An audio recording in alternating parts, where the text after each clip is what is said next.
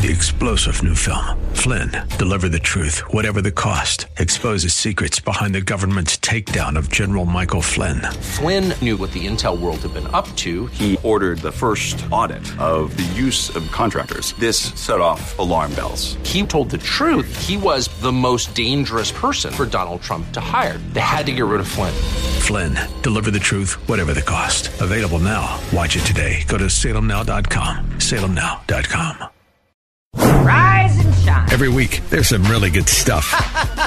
And, well, there's some really bad stuff. I was shoved down the stairs at a castle in Germany once by some tourists. Well, we gather it all together just for you. Boy, I'm hot today. That's right. It's time for The Morning Answer, weekly wrap. I can't help it. You're making me laugh. The best and worst of the week. Can you tell them all to be quiet? Let's go. The orator is now going to read obituaries. Typically in a rally, you make it like that. Oh, yeah. But if someone's died, you kind of want to put it here. Right. So where exactly will he be? Well, I can tell you, when he reads the obituary, he's going to sound like...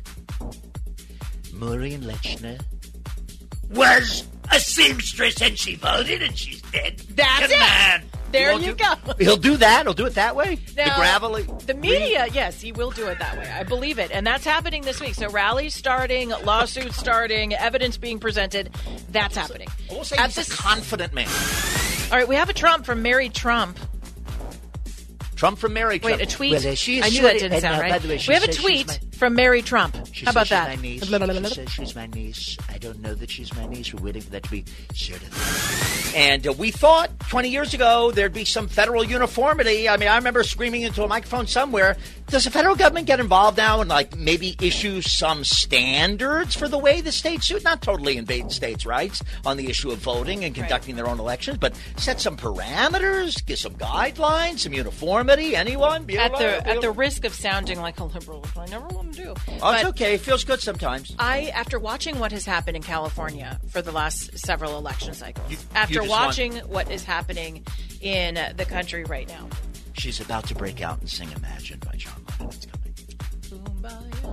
Oh, see, well, I'll take that. Can you see my Kamala Harris t-shirt? No. That will never happen. I can tell you right now. Hey. Question, really, my friend.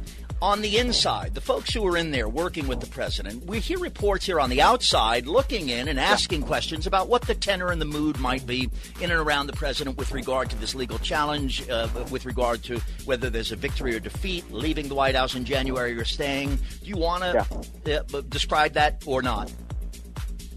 Well, I'd tell you the answer to that, except I'd have to kill you. Well, then that's all right. Go ahead. You don't have to.